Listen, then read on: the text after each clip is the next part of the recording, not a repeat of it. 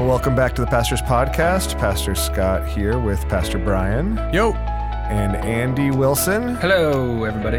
I'm really excited to get to have this conversation with the two of you. Not the least of which because we've been trying to have it for like 6 months. Yeah, it's been a scheduling snafu, that's for sure. I'm not quite sure how the perfect combination. I mean, maybe it just speaks to the priority of the podcast in all of our, maybe particularly the two of yours lives. You're like, let the people know, though, we tried that Andy Wilson turned in his dissertation. This is that was really part of it. important to talk about. He did. I mean, as of recording of this, less than a week ago. Last Friday, Saturday technically at like 1:15 a.m. Okay. Yeah.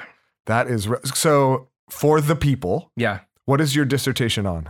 My dissertation is on everybody's favorite 20th century French composer, Alfred Desanclos. Okay. And on his Requiem, which is called the Messe de Requiem, and available on Spotify. If you want to check it out. Okay. There's 4 recordings. One of them I'm on with USC, and there's another one by a choir from Brussels. That one's my favorite. And then the King's College Choir of London is another one with a really interesting Romantic era interpretation. And then the first one that was ever made was by Joël Choubiet and Les Elements choir in France. But the cool thing is, we say Desanclos, but it's Desanclos. His son, Frederick, is a world-renowned concert organist, and he is playing on that album. So it's interesting to listen to the musical choices he makes that were probably informed by his father. And if you listen to all 4, which I don't expect anyone to, as many times as I have, you might notice some differences. But he works at the Palace of Versailles as one of the staff organists, so he's kind of a big deal. Interesting. Yeah. So what does one write in a dissertation? I mean, okay, let me rephrase that. What's the 2-minute version of what someone writes about in a dissertation on Desanclos? That's a great question and an important distinction. Something I actually have to do later today. I do need to still write my abstract, but I turned it in without the abstract. Oh, so yeah, that's what we need. We need the abstract. Yeah, because I was just so close to it, and I've listened to this music and studied it for so long, almost 2 years now. And so I can't condense this down to 250 words right now. So anyway, I need to just step back. Yeah. But the short version is, it's basically you are contributing original scholarship to the research in your field, and taking a take on something, and then presenting it to your colleagues and saying, hey, I researched this, I dove deep into this, and here's my take on this, and now I'm presenting it to you. So it's basically original scholarship. And that's kind of one of the hallmarks of the doctorate is that, as you know, it's not, you're not just recalling and repeating information, just like you would do in high school or your undergrad perhaps. But, and so you have to take something and synthesize it into an original idea. Got it. Yeah. Well, for all those who want to read said dissertation, when might it be published? It'll be published. Well, let's see. I have to get through my 3 professors, okay, and my 3 readers on my committee. How far are you away from this? And well, technically 6 weeks, because the turnaround is supposed to be 2 weeks. They have to read, and then I guess I have 2 weeks as well. So, but it's not going to be that. It's going to be hopefully minimal edits and everything. But the funny part is I'm the expert on this, and my professors are not, and so. They have to ask me questions if I say something that's like not true, or they're like, well, I need back that up, stuff like that. So so in about 6 weeks, if somebody wanted to read it, or I could organize a presentation or something. Awesome. Well, man, this is congratulations. Thank you. This is really, thank you very much. Really exciting. And I know the culmination of a ton of work for you. And also, not the topic of our podcast. Turns out. As it turns out. It's tangential. Who degrees in sacred music? We could. But the topic of this podcast and why we've been trying to get together for 6 months now is I want to provide the opportunity for the two of you to also just share with our church family and help us continue to learn and move forward about the nature of singing in church and why we do it and what the significance of it is. I mean, I've often been struck by the fact that we spend a good amount of our church services every Sunday singing together, right? And not just listening, but we seem to make a point that it's important that everyone is joined in the singing. And that's not normal. Like people who gather for other kinds of lectures or teachings or even spiritual meditations don't necessarily like all sing together. And so I guess maybe the most kind of foundational question I have that I've had for 6 months now, guys, and have not been able to answer. Stewing on it. Is why do we sing? What's funny is on this question, well, I'll give you a short version of what I think first. The short version is it binds us together in one common purpose, aligns our hearts to what we're singing about and who we're singing for and who we're trying to honor and praise. And I think that is the fundamental and ultimate reason why we do it. Right. I mean, I think it's hard. It's hard to oversell how weird it is that we do this to right? other people. Yeah. I mean, I think if you're raised in the church, it feels really normal. Totally but like normal. The idea of someone who has not been raised in the church coming in, I don't know, like 28, 32 years old, something like, and they roll in and they're like, wait, what are we doing? Yeah. Like I stand up and like sing with people like in a row. Like this is at 9 a.m. Yeah. Like, it's like such a weird thing to do. And so I think, yeah, I mean, ultimately and I think we'll probably get to this later, but scripture talks about, us singing shot throughout the Bible. And I think at least one reason is because music has ways of expressing concepts, emotions, realities, truths that is different than simply saying them out loud. And that pairing things with music, especially pairing powerful realities with music, is a way of driving them into our own hearts in a deeper way, of perceiving them, experiencing them yourself in a way that's different than simply having them said to you. And also communicating them to others. And Andy talks about the binding nature of it. In some ways, singing together rallies us around a common vision of reality that's more holistic than just a set of bullet points or facts. It rallies us around a more fully expressed understanding of who God is in not just his reality, but his beauty, not just his fact, but his love and grace in a way that is more than just saying them, even saying them emotively. Singing binds us together around those things, and in those things, it's us living as a family with that kind of emotional dynamic. Emotional is probably too thin, but with that kind of reality, that fully expressive reality dynamic at play. Mm-hmm. And also just scientifically too, there are studies that show that the hearts, if you're singing with people in a room, your hearts and your heartbeat aligns. And in terms of wait, it's crazy, right? What? Yeah. And I've never heard this. Yeah, if that's part of the reason why when you sing with a group of people, that you have this sort of experience that you might not understand. Like your blood pumping, like not your heart aligns, like your biblical heart aligns, like your physical heart beat, like syncs up. Mm-hmm. I mean, not by no, I know 6 beats per minute, but I know, but they sort of they kind of come towards one. Yeah. And because of that, it also lowers your blood pressure. So there's health benefits. And in terms of learning theory, singing something often, like Brian was alluding to, solidifies concepts and helps you remember certain things, especially when they are hard to understand or not just blatant. And so, those are science things, but still really cool though. And I think maybe in that sense, evidence of absolutely how God created us and how created this dynamic to function. Yes, totally. And also why people for eons have been doing this in the faith, because they're like, well, we don't really understand this or we don't have the research, with the early Christians, but they're like, this feels right. And so we're going to pursue this, I don't know. Can't really tell what they're thinking. So So that, I mean, that's so powerful, and it's obviously a consistent. So not only is it we see the evidence, but not only is it a consistent part of tradition, right? This is what churches have done as long as they've existed.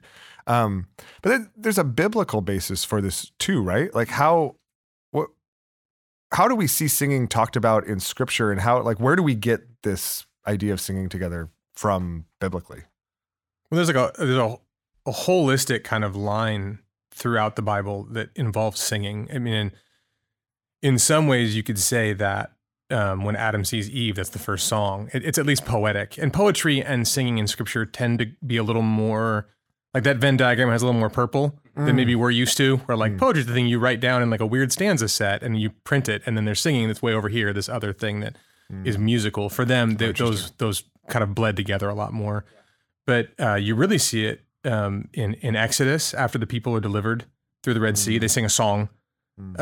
In Chronicles, David sings a song after his exodus from the threat of Saul, as God's deliverance is always responded to with a song. The Book of Psalms is essentially a book of songs that are also prayers, musical prayers, prayerful songs that the people sang, over and over and over again, and the early Christians constantly sang. You get into the New Testament, you have verses like in Ephesians 5 and Colossians 3 that we're supposed to be singing, admonishing one another, singing psalms, hymns, and spiritual songs, with thankfulness in our hearts to God. There's like commands to sing as a group. And then in Revelation, you have almost all of the communication from the bride of Christ, essentially, like from the martyrs. We don't have time to go into all this, but there's different vignettes where angels and humans are responding to God or declaring things about God, and almost all of it is sung. They're not just shouting it; they're singing it. And so, it really, from cover to cover, at some level, you start to wonder about, this is a little more. I don't know what the word would be. It's a little looser, but when God speaks the world into creation in Genesis, I mean, Tolkien, when he did his sort of story about the creation of Middle Earth in Lord of the Rings. Oh yeah, it's all singing. It's sort of setting forth a melody and having harmonies kind of come, and in many ways, like evil was the absence of coherence to that harmony, and all these different things. And so I'm not saying that's exactly how it was, but It's a really beautiful interpretation of how maybe thinking about God's communication to us about creation isn't just him sort of like, saying a blank phrase, let there be light. Like maybe there's a little more to it than that. Maybe there was a musicality to it in some sense. So to me, it's everywhere in Scripture.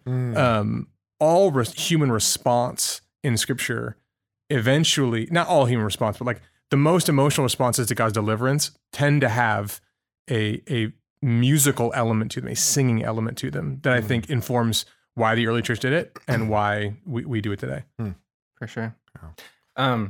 I think hymn songs and spiritual songs are referenced throughout the Bible so many times, and it's really interesting that it says it in that way each time. I know there's a number of hymnals that are called that, which I think is interesting, and I think throughout, most of what Brian said, I was going to say as well. First Chronicles and the Levites being appointed as musical leaders, I think it was. Is that correct? The Levites, yeah. And then just Psalms and David. Andy's looking at his notes like, Brian, you took all of everything I wanted to say. It's a good point though. Like the temple had singers. And when they came back, like in Ezra and Nehemiah, the second temple, one of the main things they did was like, we got to get the singers back. Yeah. And they took 10 Jewish men and boys, and that was called a minyan. And that was the formation of the first choirs in biblical times. And that's how group singing in that respect in the Jewish faith started there and blossomed into what it is today. Wow. But yes, David in the Psalms is a huge one. Obviously, that's spiritual, sacred poetry in some ways, and it's probably so many of the first settings of music with notation was with the Psalms. And a lot of people don't realize that hymns. Brian was talking about this earlier. That hymns were sacred poetry before. They weren't necessarily set with a hymn tune or with notation. They were words that you said in church or in service, and it wasn't for a while later that they actually paired them with hymns, and that's part of the reason why hymns have different or multiple hymn tunes that you can put with them depending on the poetic meter. So, actually, a question that comes to my mind, Andy, is like how do you think it would help us think about the Psalms differently if we thought of them as songs? Right? I think sometimes we read it just kind of as another version of Scripture, but they're written as songs. Yeah. Right. And to be sung to lead the people of God in worship, right? I mean, I don't know. How would that impact or shape maybe how we engage with? I think that's a cool exercise of reframing. I don't know why the last couple of years I've been big on reframing things in order to understand them. And so I like to buck the status quo and be like, and like you said, like, okay, I have read these my entire life from Sunday school and just kind of read them as literature or as, Bible study or just instead of considering that context. And I think that's really interesting to look at, because you get to make the comparison with poetry and how poetry books are laid out. You get to make the comparison with lyrics of a song or the text of a song and how those are written.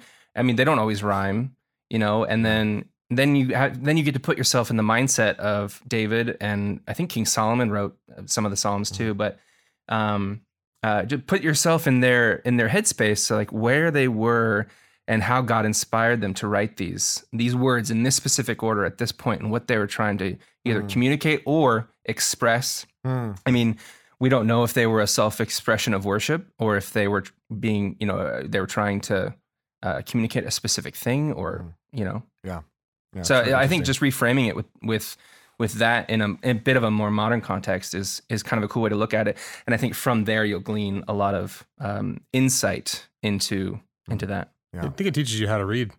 Like, in all honesty, like and that's like a bold claim, but like songs are written to be sang more than once, and they're not written to be like reduced into a couple of application steps or a couple of truth claims. I think there's a reason why, like, you have these, stories of people who, in their very old age, don't have a lot of memory left, but you play them Amazing Grace or Come Thou Fount, and they start singing.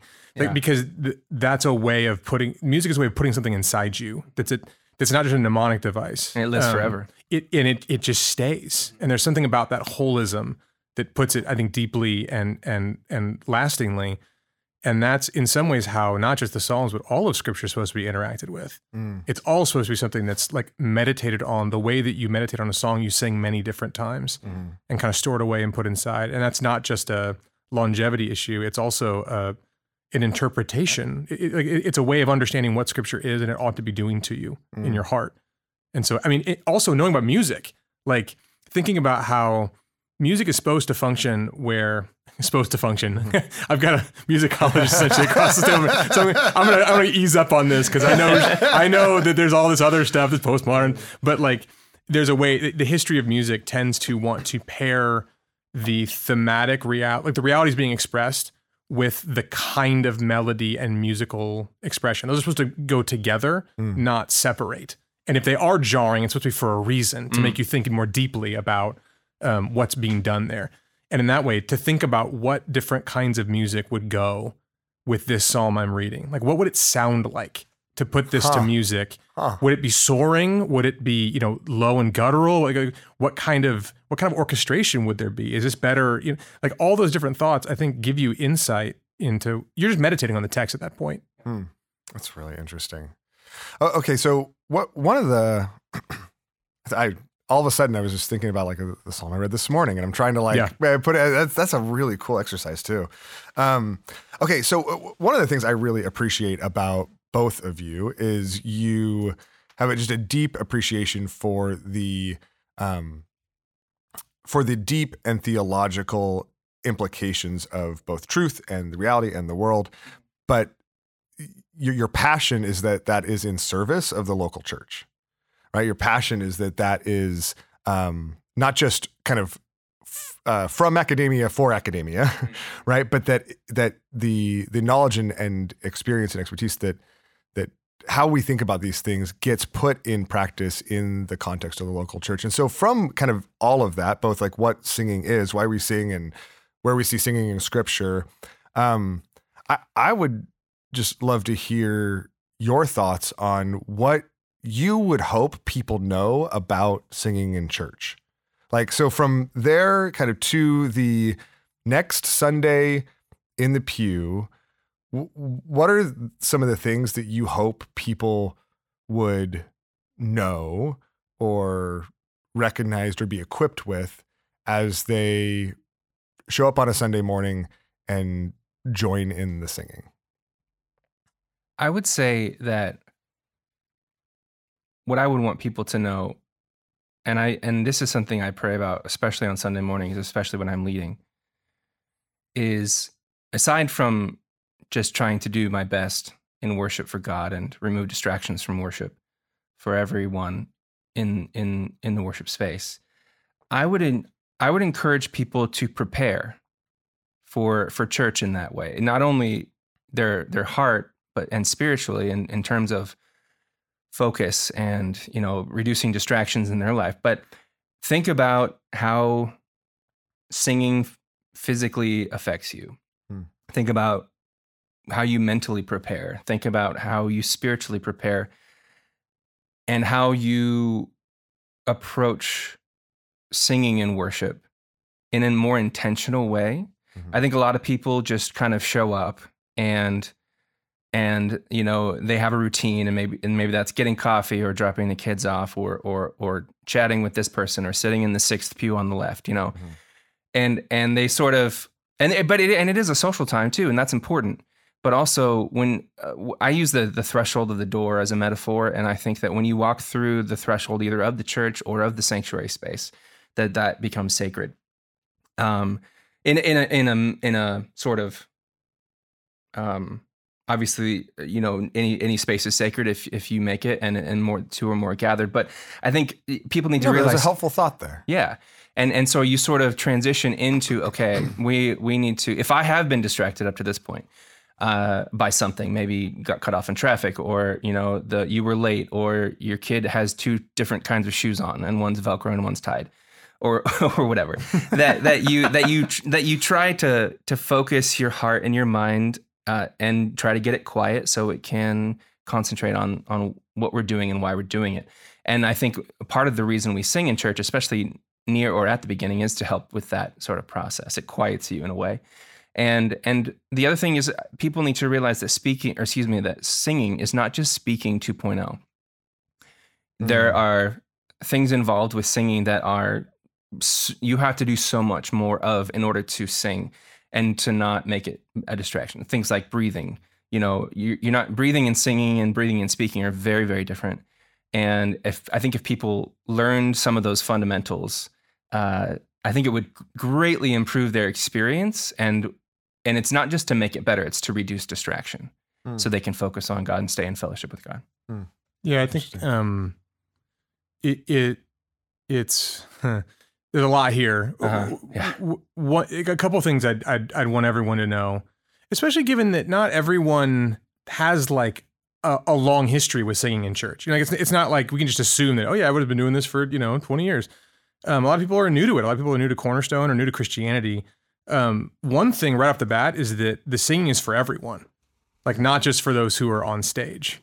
So like there's kind of it's important, though there's a band on stage, to recognize that they're not the ones doing the singing, and you're kind of singing along like at a concert, like because you happen to like the tune. It's a very different thing where you're participating in. The band is facilitating the congregation singing. The congregation isn't like coming along with the band to show their support. And so that's one thing. But the other thing is that I think in our kind of Christian circles, singing is often viewed as a warm-up, and the sermon is viewed as the thing. And as the guy who kind of oversees and does the majority of the preaching, I'm very opposed to that way of thinking. I think that while I obviously believe in the power and importance of a sermon, I even hesitate to call it, like some people have in the past, like the centerpiece of the service, because I think that's just too, it leaves a binary thought in people's heads where that's the important part and the other stuff is sort of warm up to it. If there is a primacy to the word being proclaimed, I want to see that same primacy extended in some ways to the fact that that's what we're doing when we're singing, is proclaiming the truth of God's word, often using words from scripture itself to each other. Like there's a way that the singing isn't just this sort of thing that gets us to the sermon. That I can kind of come in late because I was having a good conversation and it's not a big deal. The singing is part of worship that's commanded by God for good reason, like for your joy and your formation and what it means for us to be a family. And like, I think we should be like really excited about that and not just, you're leaving too much joy on the table to look at it as a warm up to the thing that's really important, which is the sermon. There's just so much more goodness to be had if you look at the whole service, especially in some ways the music, as something that has the power to impact you and draw you closer to God. And I think some people walk away from a church service more often than we realize, having a verse from a song stay with them all week and genuinely transform their lives, when a sentence from the sermon did not do that same thing. But both can happen, though. Absolutely. Yeah. We don't need to make them fight, I guess. Right. Is what I'm trying to say. But I think because of what we were talking about earlier, how like a song will stay with you whether you want it to or not in your brain. Those, I think it might be more likely that is the thing that repeats in your head throughout the week. And I think about that a lot. And just what text did it come from? You know, is it from the sermon? Is it from a song? Is it from a song that used a biblical text, and why is that? Why is the Holy Spirit playing that in my head and trying to teach me through that by just keeping it going the whole week or whatever, couple weeks. And I think too, we forgot at the beginning to talk about the commandment to sing. God commands us to sing, and that's pretty big. Okay, so I mean, he does. Like, does that mean everybody should sing? Like, I mean, like actually everybody? Like, what about bad singers? That's a great question. There's bad singers. I literally told you that it was okay to tell everyone in the church that Andy can teach them to sing no matter who they are. Yeah. So like, I mean, I think I made that claim on the last podcast. I stand by it. Yeah, but like, and I do too. And I love this question, and I was wondering when you're going to get to it, because on the piece of paper I crossed out bad. Yes. Because that doesn't exist. Bad singers do not exist. And before I get into that, I'm gonna say, in the Bible it talks about all these instruments, and singing, and I think that there are different ways to worship. And as long as your heart is in the place that it needs to be and is prepared, and you're coming from a place of peace or joy or thanksgiving or something, I don't think there's anything wrong with sitting in service and listening and participating that way, as long as you are concentrating on what you're doing or allowing space in your brain by removing distractions to experience something. And you don't have to, it doesn't have to be, okay, today I'm going to experience this. and letting the Spirit move in you and like see what sticks, It's kind of it's a really tight B way to do it, but I think it's important to know that, and especially for worship leaders to not be offended if someone's not singing. Like, you're not inside their head. You don't know what they're going through. You don't know why they're not singing. Maybe they had a rough day. Maybe they choked on their coffee. Maybe this particular song or hymn reminds them of their grandparents' funeral, and it's just really hard to open their mouth and sing. But they are experiencing the text and the music in a way that heals their heart. Or allows them to process something, or prepares them for worship or for the sermon. Like what, we don't always know what God is doing in our lives and our hearts, but as long as we can make ourselves open to it. Now, the second part is everyone should sing. Everyone, if they can and they want to, and they think it's an important thing to do, which it is, I think everyone should sing, no matter how that looks for you. And it could be the softest voice, it could be, you could sing loud, it just depends on if you're making a joyful noise and your intent behind it. And I think a lot of people, I don't know what, I'm just going to throw out a random percentage, but I think because the church, I love doing that, operates, Hey, it's like, I don't have any research on this. Andy's worked on staff. That's right. Yeah, that's one of my favorite. This is one of my favorite things to do. And we have a unique situation where music is part of the church, and a lot of people do sing in church, and so let's just say 70% of people don't necessarily have like training or experience on a worship team or in a choir or something.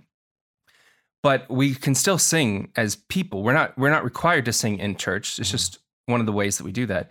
And just like anything, you gotta put in a little bit of work. Mm-hmm. And I tell people all the time, like they tell me they can't sing or whatever, and especially here, I say, well, come talk to me. Let's meet up for a half an hour, and I'll show you like 3 things that you can do between now and next week that will change the way that you approach this and give you a more accepting attitude of yourself, because there's a lot of judgment that people carry about their voices. Yeah. Because it's not like picking up a saxophone. It's your voice. And if someone once upon a time has told you that you are a bad singer, that is deeply hurtful.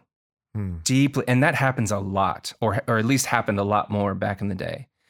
But there's like a couple different things that I could just show you real quick, and if you do them and practice them for a week, I guarantee you that you won't think that you're a bad singer anymore, or that you at least have the tools to build upon that. Because if you're willing to make that commitment, then you will see. I think you will see your spiritual life grow in ways that you did not know were possible, because you may have sort of pushed off singing as, oh, that's not for me, for how many decades, and I think it's a powerful thing. So contact your local music specialist. Well, contact your local music specialist. I think this is also something we can just do interpersonally.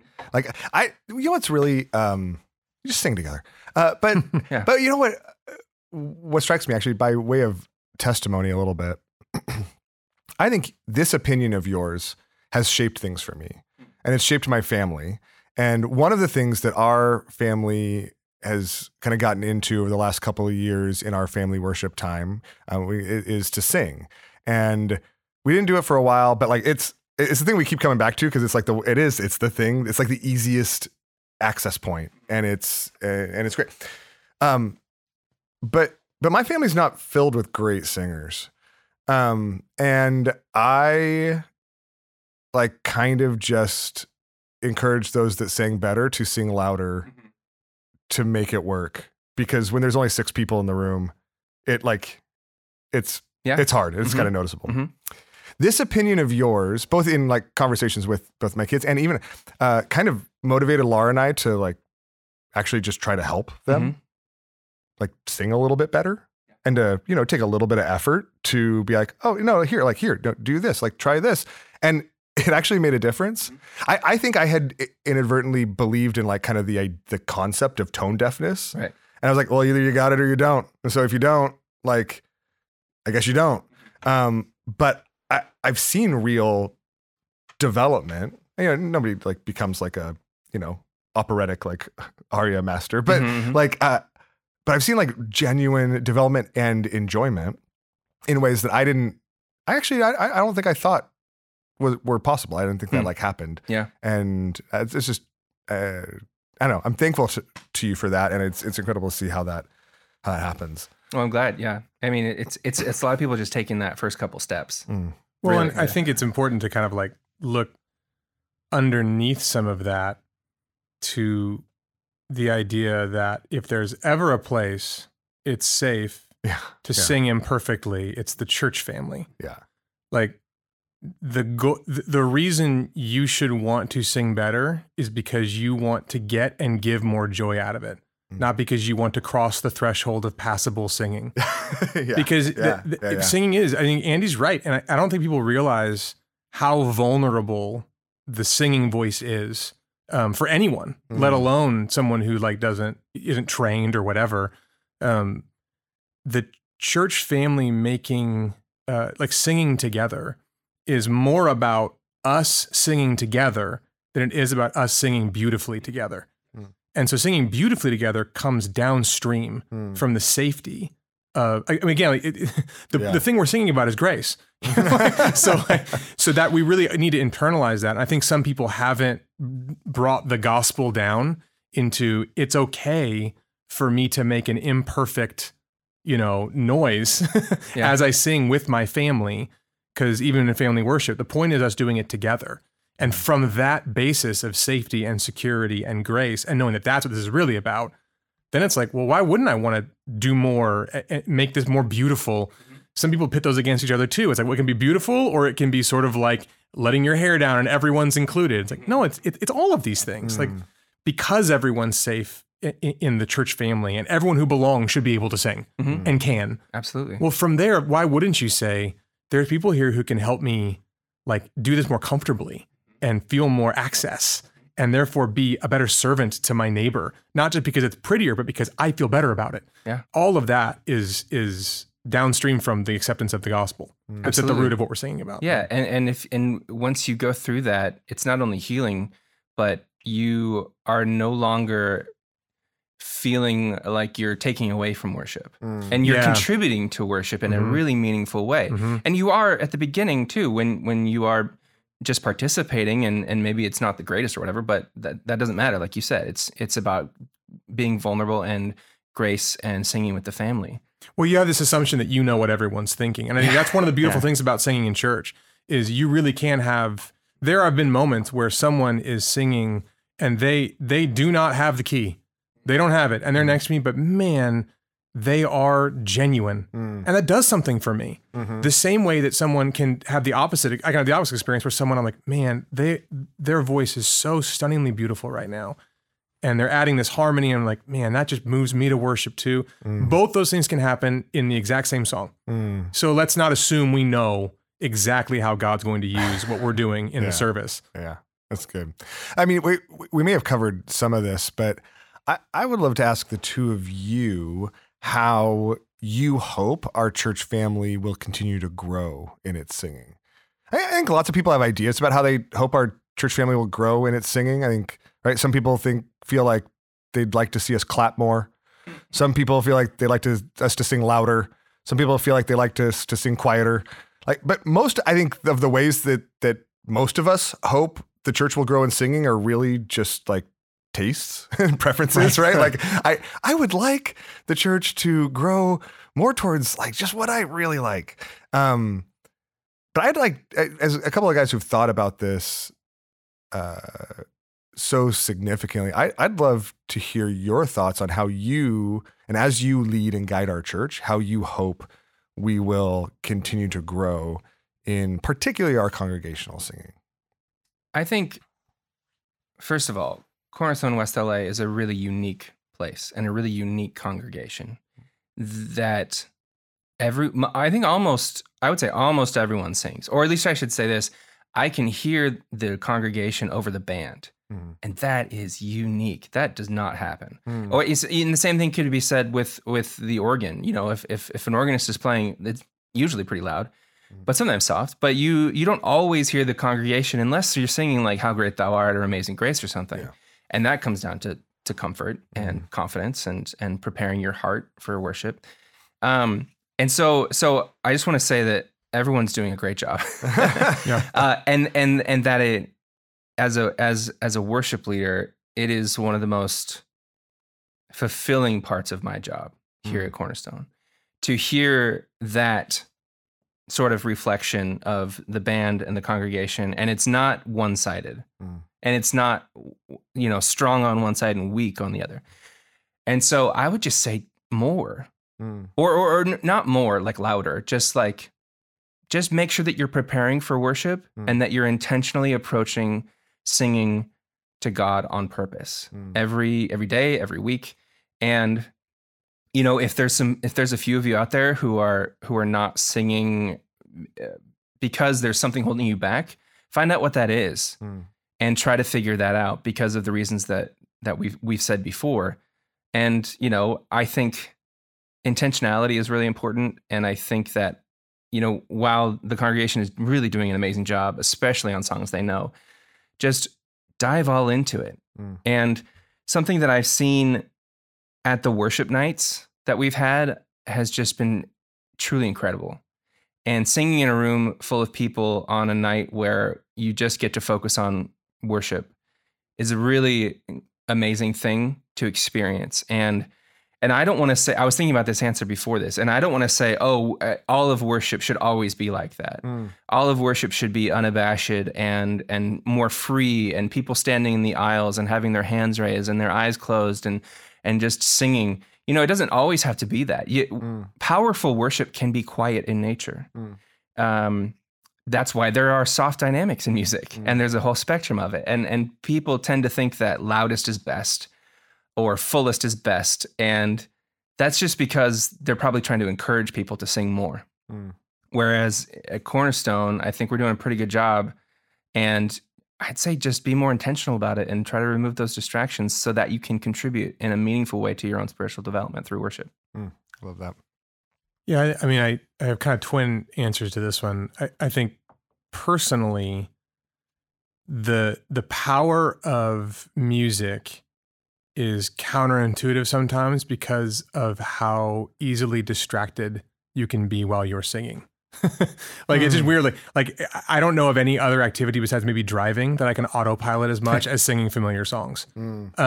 Which is just crazy because music is also intensely powerful, but somehow it is simultaneously something that I can do on kind of rote. And I think we fall into that trap far more often than we realize on a Sunday. And so I'm with Andy. We have a phenomenal singing church. Like there are zero complaints from us as like leaders of music. But I also think about myself when I'm not leading music and I'm in the pew, and how easily I am just kind of I'm just singing stuff, and like what it could be like for me, and maybe for you listening, if we really focused on what we were singing and even just actively tried to not be distracted.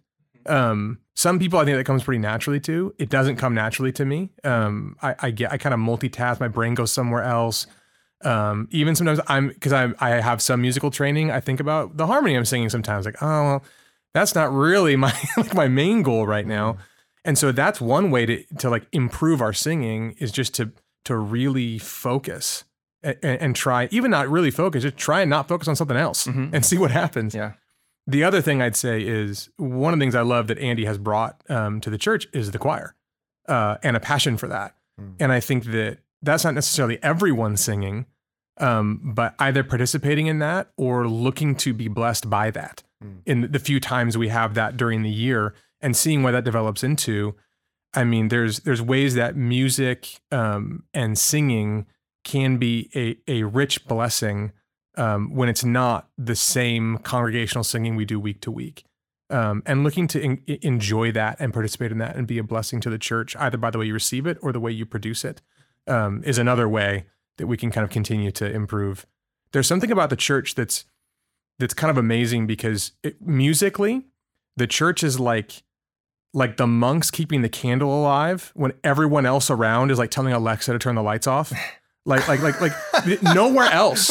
What a great analogy. Yeah, that's great. Nowhere else in our culture is music as cultivated continually amongst like the masses, and not just this very select few, than in the church. And so like there's something about that I think is special and kind of precious, that isn't just for people who think about singing a lot and music a lot, like Andy or me. That's for all of us. Like we have a rich heritage of beautiful singing that we don't just get to look at from a distance, but participate in every Sunday, and also realize that we are leaving a heritage in the songs that we sing that become part of like the Christian like vernacular of song. Like they become part of the list. Yeah. Maybe they're written 5 years ago, but they're going to be sung in 50 years. And we're a part of singing that reality into existence Sunday to Sunday. And we also can, through things like the choir, access the riches of our tradition that isn't something you sing at Sunday to Sunday, but is something that belongs to us. And that candle is still alive, and we ought to be blessed by that. I think of the Maundy Thursday service coming up, and I was just thinking that. All sorts of different ways that the choirs handle with a lot of care and delicacy that's appropriate to the medium, this beautiful thing that's been handed down from generation to generation that I just don't want to lose. And so if we as Cornerstone can participate with someone like Andy here, we don't have an excuse not to. Like if we can participate, whatever our role in continuing that for the sake of the ones that came before and that come after, I think we've done our part to pitch in on keeping that candle, aflame. Yeah. That's so helpful. I've got a few more questions that actually change gears, and so I'm going to save that for a different podcast, maybe 6 months from now. Okay. I'll put it in my calendar. I've got so many questions about how music interacts with our spiritual lives, even just like outside of corporate worship, and there's so much there. I'd love to explore that with you guys. But maybe one last question. As we kind of wrap up and think about corporate worship, and specifically corporate worship here at Cornerstone, we also use a bit of a diversity of styles between hymns, between, brand new songs from, oldies from the 90s, Throwback. Yeah, that's right. And choral music at times. How would you, I think sometimes, I don't know, if somebody's new, they might feel like that's just kind of haphazard or based on taste. Like, how would you, somebody who's maybe new here, maybe hasn't thought about it, how would you encourage them to think about the diversity of musical styles we utilize in worship? Why we do that, and maybe just kind of as a quick last question, why we do that, and how you'd encourage them to think about it? Well, I think... Okay, so when you go to the Cheesecake Factory, the menu is too complex, and you have a panic attack, guaranteed, trying to figure out what you're going to eat. Yeah. So I'm glad we don't do like 20 different styles, because I don't think that serves the congregation, But I think being purposeful about deciding what to do, and utilizing those means of making music in a way that makes sense for the congregation and sort of the culture of the congregation or the era of the congregation, and then also providing opportunities for worship that, like Brian said, that harken back and also look forward, and just finding what mixture of those works for the congregation, and what people are getting out of those things. I think you can do really any style of worship as long as it works, as long as it's not distracting, and as long as the congregation is glorifying God and lifting up and praising God's name through the music, and I think when someone walks in, I hope that they would think, some people move around to churches for 2 reasons, either the sermon or for the worship style. And I hope we're past, what people call the worship wars. I resent that statement in a lot of ways.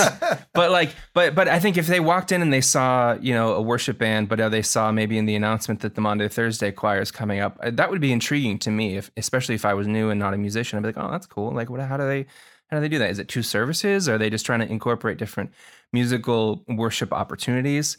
If I was new and I saw that, I would think, oh, that's pretty cool. But if it were, overwhelming, or like, what's the direction here? What are we doing? Because then it would be, then it becomes a distraction, which, sorry, I keep going to that, but that's just a huge core of my worship philosophy, and to remove distractions. And so, I think it's good to stick with 1 or 2. And right now they're basically 2, and there's some combinations here and there, but, and to do those and do those well. But I think it's cool and important to offer those opportunities. And that was a big reason that I wanted to start the choir, because I know the value that I have gained from that over the years in many different contexts, and especially the church. And I thought it would be a cool idea to just try and do that. And doing the Maundy Thursday service is a really simple way to do that. And that's why I chose to do it at that point, because the music is meant to be easy. It's repetitive. It's, 8 bars for most songs over and over. The melody is simple. The harmony is predictable. And it's about repeating the text and letting that wash over you as a blessing. And so, kind of a little bit going back to what we were talking about before, the idea of the service is also, there is a choir, but if you pick up on the text and the music, and you're in the congregation and you want to hum along or sing along, that is a great way to sort of participate in that service and not make it feel like there's no corporate singing. That's cool. And that's encouraged. Yeah. That's so cool. All right. Well, Thanks for that, man. I appreciate that. Any last thoughts either on that or to wrap us up, B? I mean, there's a whole philosophy behind how we pick songs. Some songs kind of stand the test of time. There's different people in the congregation where different songs feel like home to you. So we don't want to like live in one home. We want everyone to have a home. We could talk more about that later. But in the midst of that, I think kind of buttoning this up, like it reminds me of, there was a pretty formative time in my life where I was kind of like a spiritual retreat. And God was doing some stuff, and I remember I wasn't I was away, and so I wasn't near our church, and this is like 15 years ago or something. And I basically, it was just gonna be a Sunday. I was like, I need to go to church, like so I'd like look up a church. And I remember thinking, I wonder what kind of church it's going to be, you know, like what kind of music they would have or whatever. And because of I think that kind of formative moment I was in, I had this really pure reaction that has stuck with me, not because I live it the same way I did then, but because of the memory and kind of the inspiration to want to be that way, which was, you know, man, I just, at some level, I don't really care if they sing old songs or new songs, as long as they're singing about Jesus. Like, I don't really care if the sermon's short or long, or if it's in this style or that style, as long as it's about Jesus. That's what I want, and that's what I need. That's what I can engage in. And so I think underneath all the philosophy of why we do what we do, that's what we're doing. We want to be a place where, look, if you're the kind of person that cares more about singing about Jesus than about the way you happen to be doing that, we want to be a home for you. And everything else we can kind of put on the table and figure out as we go how to be the most loving and the most kind of familial about that. But that's our goal. That's really sweet. Well, thank you guys. Thanks for the time. Yeah.